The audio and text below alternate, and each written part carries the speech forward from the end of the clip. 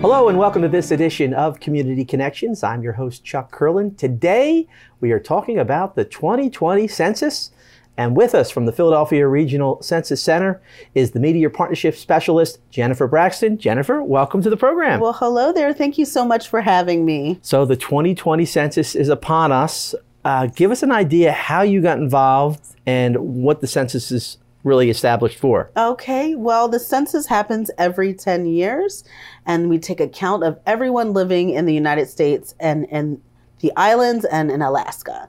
So right now we are getting ready for the 2020 census, and we are going to count everyone that lives in the United States, no matter their citizenship or their ethnicity or their age. We're counting everyone.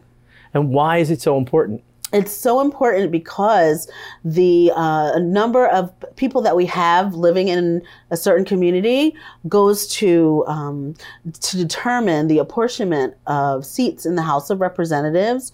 And it also helps to determine the distribution of $675 billion in federal funds every year over the 10-year period.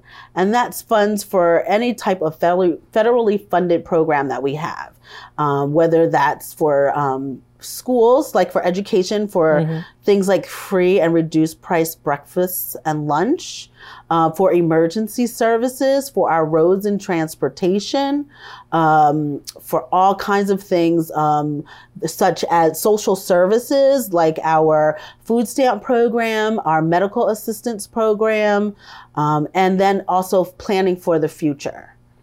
Yeah, it's a big undertaking because you're trying to count everyone here in the United States. Yes. How do they go about getting people and recruiting people to do something like this? Well, this is actually really huge. It's the largest peacetime operation that the government undertakes. And we are hiring thousands of people nationwide to make sure that everyone completes the census. So we're actually very aggressively recruiting right now, and we'll continue to recruit all the way through the process of the census. So we are encouraging people that are maybe interested in earning a little extra money and also helping their community to go online and to fill out an application to join our applicant pool to become an enumerator, which is a census taker, or also to work in our offices. We set up offices in every county and in every state. So there's plenty of jobs that are available, and our job rates have increased recently. So depending on your county, you can make very good money for part-time temporary work, and you work at your own pace, flexible hours, and you work in your own community. And it's important to let people know that if the numbers decrease, it actually hurts the community if people aren't counting for everyone. That's right. Well, if you consider that every person represents about $2,300 in our area in federal funding. So over a 10-year period of time, that represents $23,000 that if you don't respond to the census, that the government doesn't know to distribute into your community. And over a period of time, if you consider that a household of 5 representing $23,000 each, it's well over $100,000 that doesn't get counted in your community of services and for services and things that would help people in every state. So it's so very important that you respond to the census when you get the invitation to do so. So when you were an enumerator, that's what you started out as. That's right. Did anybody ever give you a reason like, I don't want to be counted? No, not really. In 2010, I was an enumerator, and right this time we're doing something brand new, and that's we're asking everyone to go and respond online. But in 2010, we didn't have that capability. So I'm walking around with my census bag and lots of papers and a form for every household. So this time we'll be able to digitize the process. So hopefully most people will go online and they will reply and respond to the questionnaire themselves. Only after reaching out many times to the household and not having a response will we send someone to the house. And that's the census taker. And so the census taker is going to come and ask you about the people living in your house, your age, your date of birth, things like that. So we can be sure to count everybody. Well, as you mentioned, an enumerator is dealing with numbers, but right. The census makes it pretty easy. You're really just capturing data. Yes, it's very easy. There's about 10 questions. There's 10 questions on the census. It's going to ask your name, your age, your date of birth, if your sex, your race, if you have Latino origin, if you rent or own your home, and your telephone number, and that's about it. And we are taking that nationwide. We're going to ask everyone that's in the house with you and how they're related to you. So we want to make sure that we count everybody that lives with you. Even if there's someone that stays with you some of the time, you can still include them if they're in your household on April 1st, which is Census Day. So you're capturing data via the internet, phone, and I guess hard copy paper. Correct. You can, for the first time, respond online, but you also can respond by telephone in English or one of 13 languages, okay. English being one of them. And then you can also do the regular paper questionnaire by mail. Yeah, and when we look at the census, our forefathers really had good foresight, I guess, yes. because it really makes a difference. And I think that's the point you're trying to get across. Absolutely. We've been doing the census since 1790, and it's mandated in our Constitution, Article 1, Section 2, and that requires that we take account of every person living in the country. Yes, and everyone needs to be accounted for because it does really make a big difference. Right. So as I was saying, not only is it the funding, but it's also the apportionment of seats in the House of Representatives. Now, I'm curious here in our local area, how many people would you, a rough estimate, I know you can't give us an exact number, does it take to count everyone here in, say, Montgomery County? Well, it's going to vary because, again, we do hope that most people will go online and fill it out. But we're going to be hiring in this area well over 8,000 people to make sure that we count everyone. Yeah. So there's, like I said, there's plenty of jobs to be had, and there's it's an army. Competitive pay, right? So if someone is interested in joining us and making sure that we count everybody so that we get the right number of representatives and that we get the right amount of funding coming into our community, you can go online. The website is 2020census.gov/jobs. And there you'll create a profile.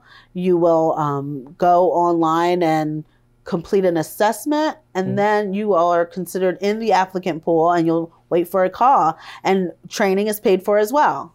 Yeah, well, you being an enumerator to start, do you remember over 10 years ago how you got involved?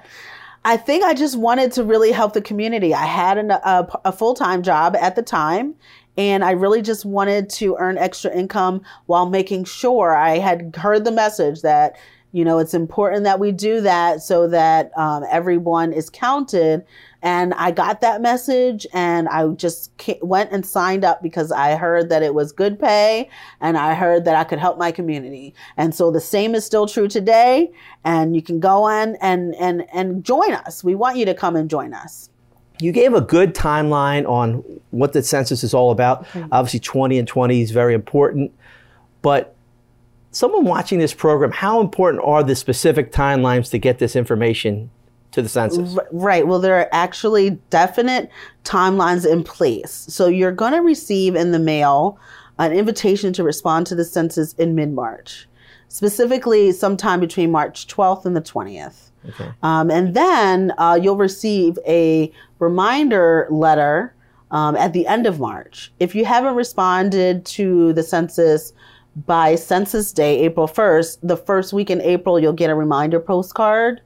And then you'll get another reminder mid-April if you still haven't responded, just for those households. And then at the end of April, another letter goes out with, you also get a paper questionnaire. So maybe you haven't completed it because you don't know how to go online. Okay. Or maybe you haven't completed it because you don't speak the language and you don't read the language, so you don't understand what we're asking. So then you'll get a paper questionnaire in the mail mid-April. If by the end of April you still haven't responded, you'll get another letter, and it'll be the final one before a person comes to your house to actually help you respond to the census. Oh. And that would be with an enumerator or a census taker. So this is the first time they're going to use the internet. Is it going to change that for 2030? Well, we never know what's going to happen in 2030. In 2010, we could not have anticipated the great technological advances that businesses are able to make now. Everyone has a social media page, for example, and the census has a Pinterest and a YouTube channel, a Facebook page, and an Instagram account. And in 2010, we didn't have any of those things. So who's to say for 2030, of course, we'll still have the internet. So I expect that people will still apply online. But this is the first time that we're doing it in the history of taking the census, which is why it's so historic and significant. But of course, we hope to build on technological advances in the future. So right now, being as though you can go online, if you have a smartphone, you could really do it on your phone as well. Right. Right. Well, will some people be reluctant to fill out the census? Are they afraid because of privacy? And sure. Now, we talked about how the census is important and how it's easy, but it's also safe. There is a law called Title 13, which codified in the law states that we cannot reveal any personally identifiable information, which is called PII, to any other government or state or local law enforcement agency. No other agency will we reveal that data to. Every single census worker, whether they work in the field or in the office, takes an oath of confidentiality. And that oath is for life. We take that oath not only for while we're working with the census, but as we move on to other jobs, because like I said, these are temporary jobs. Right. We'll keep that information private for the rest of our lives. Wrongful disclosure is punishable up to $250,000 and or 5 years of imprisonment. And it is a felony. So we take it very seriously, and we will not reveal your information. It cannot be subpoenaed by law enforcement. It cannot be used by ICE or immigration. It can't be used by child support. It can't be used by any housing services. Say you live somewhere where you're not on the lease. It can't be used by HUD, for example, for any services that you may receive, subsidies of that nature. It can't be gotten through the Freedom of Information Act. In fact, the information is kept confidential for 72 years. So right now you can get the 1940 census. The 1940 census is what places like Ancestry.com and those places that do genealogical records are using.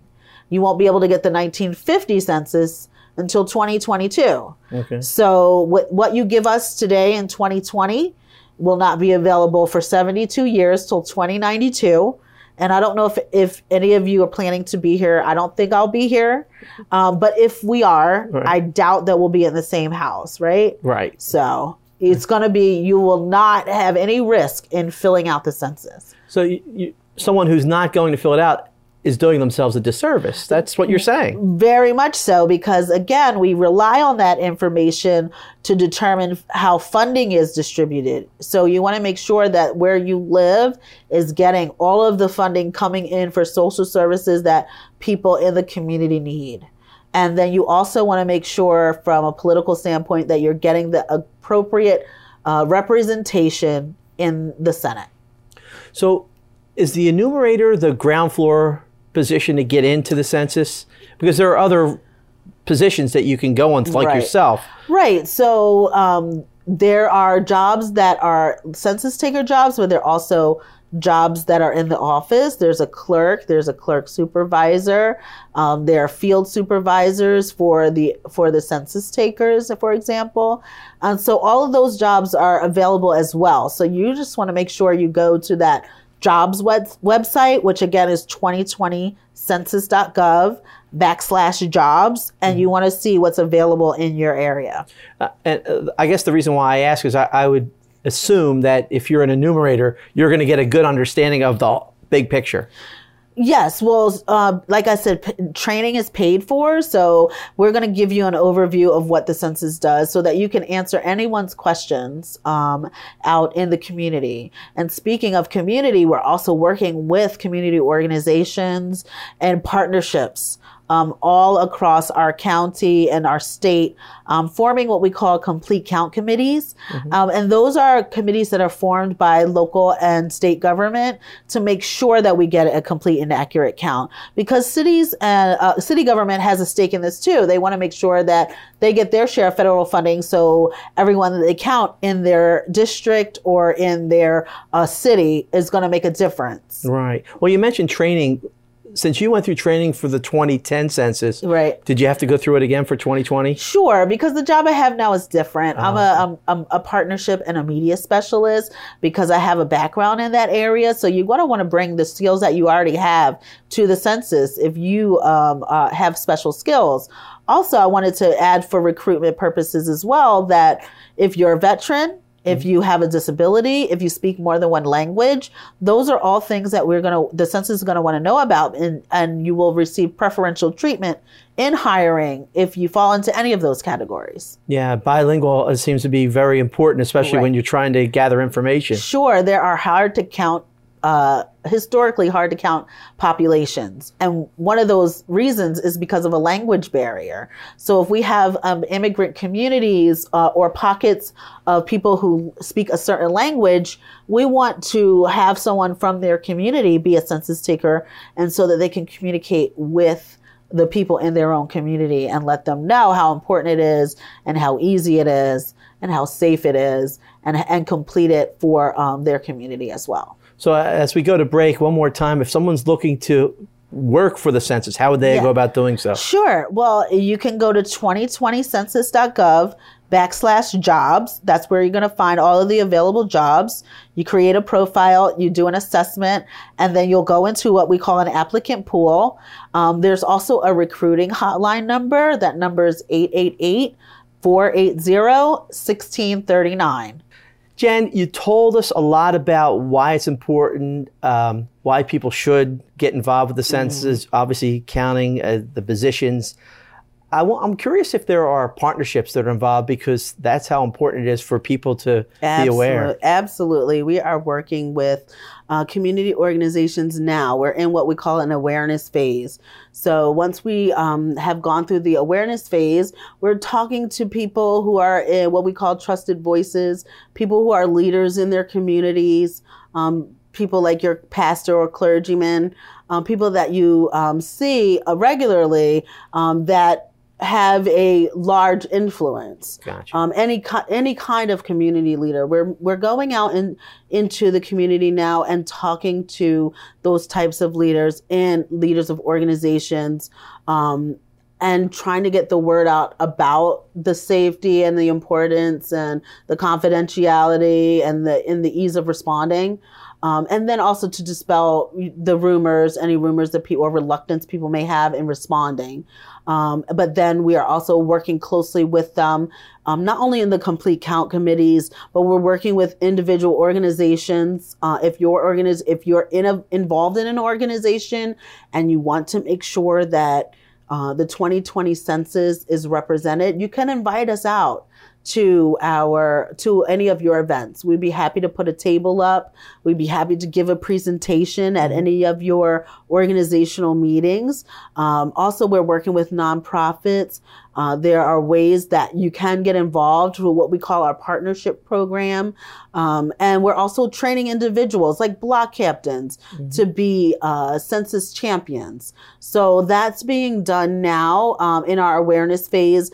And you could also, online, there are materials available and to tell you how to become a partner. The website is 2020census.gov/partners. Okay. There's also 2020census.gov/schools, because we're also teaching school children about the census and how important it is, and so that they can remind their parents to complete the census. We have a curriculum called Statistics in Schools that gives different projects in all age groups and grade levels that teachers can do with their students as well. What's the difference between a partner and an ambassador? Right. So an ambassador is a single person. Oh, okay. It's someone who's trained or it takes upon themselves to learn about the 2020 census. And a partner is a group that we may work with. Okay. So there's a partnership pledge form, and you can tell us how you can support us, and we give you different ideas. Like you could host us at a meeting, or you could help us get the word out through a mailing. So you have a newsletter that goes out to your constituents. You could put an article in it about the census. If you have a social media channel, we have these things ready to go. Okay. You can put the census logo on your website or on your social media channel, and along with some copy that we have available. You just need to let us know that you're interested, and we'll get you involved. Yeah, it doesn't have to just be an organization. It could be a place of employment that has a number of people, schools. Right. There's different ways that we can come up with for you to be involved. For example, if you're with a business, you might donate the space. There are all the libraries, we're working with all the libraries right now to have them be places that people can come and respond to the census online, because we understand that not everyone has internet access. So if there's someone that wants to fill out the census and wants to do it online but doesn't have internet access, they can just go to their local library. So if you're a business and you have a computer lab or space that you could donate to us, then that's another way you can get involved too. So we want to involve everyone that wants to be involved, and you just need to reach out, and we have partnership specialists in every area of the country that will be more than willing to work with you to get the awareness out. So I said we were in the awareness phase, but then we'll go to a motivation phase as we get closer to when the invitations are sent out in the mail. So now everybody knows about it. Now we're going to encourage everyone to do it. And then after that, we're going to remind people to do it. What do you find to be the hardest thing in trying to get people involved with the census? I think maybe that people don't know that it's the little things that count. Every little bit helps. So even if it's as simple as hosting a presentation in your area for people that you work with, or people that you are involved in a nonprofit with, or in an organization with, we're happy to come out and to let people know. I think it's more about education and encouragement. Right. And so we just want to make sure that everyone's aware and that everyone knows how important it is to do. Yeah, well, you're talking about email being involved, or the internet for the first time. Are there other future goals that the census has planned? Well, we have one goal, and that goal is to count everyone once, only once, and in the right place. It matters where you're counted, and it matters that we don't duplicate it, right? Yes. So that's why we ask about if you sometimes stay somewhere else. We want to just capture you once, and we want to capture everyone. So that's our goal, and we want to be able to provide the best statistical data we can about the nation's people and the economy. And we do that through census counting. And all the data is being sent to Washington, D.C. Is there a margin of error? Did they ever say that there is some type of margin of error? Well, there is, because if we don't count everyone, we have undercounted populations, and we have hard to reach populations. So some of those are people under 5. Maybe people forget to put them on. They may be newborns, or they may have a complicated housing situation where sometimes they stay with mom, sometimes they stay with dad, or they're living with grandmom, and everyone else thinks that they put them on their census, but we missed them. So we want to make sure that you are counted where you are on April the 1st. Right. And then we send a report to the president by December 31st of 2020. And then we go from there with the apportionment of seats. Yeah, I think it's a good point for you to reiterate some of the ramifications if you're not counted, because there are some. There are. So you want to make sure that you fill it out, because there are definite funding or underfunding missed opportunities. Correct. if you don't fill out the census.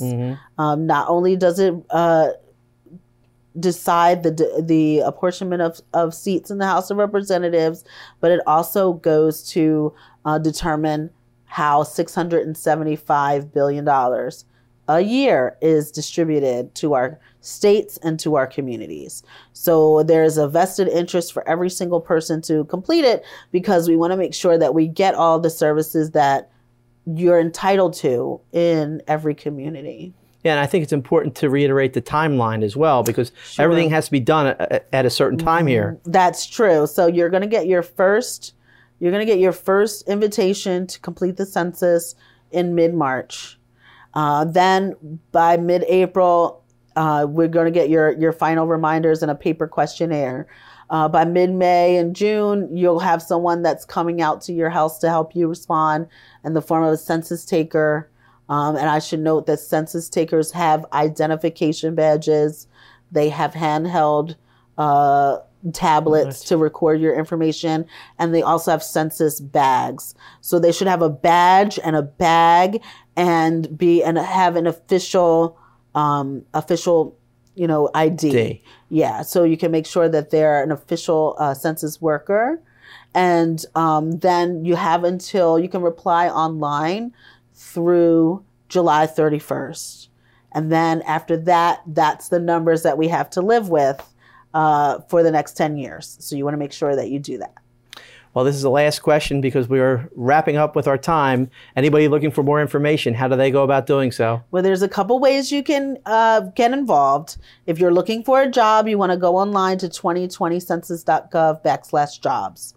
If you're interested in becoming a partner, you want to go to 2020census.gov/partners. If you're a teacher and you want to tell school children about it, you want to go to 2020census.gov/students. And then there's also an email address. If you're interested in partnering with the 2020 census, you're going to go to philadelphia.rcc. That stands for Regional Census Center. That's philadelphia.rcc.partnership@census.gov. And you can email us there. You can get involved, and we hope that you do. Jen, well, thank you very much for being our guest here today. Yes. Jennifer Braxton, the Media Partnership Specialist from the Philadelphia Regional Census Center, has been our guest here today on Community Connections. From all of us here at UMGA Television, I'm Chuck Kirlin. Thank you for watching.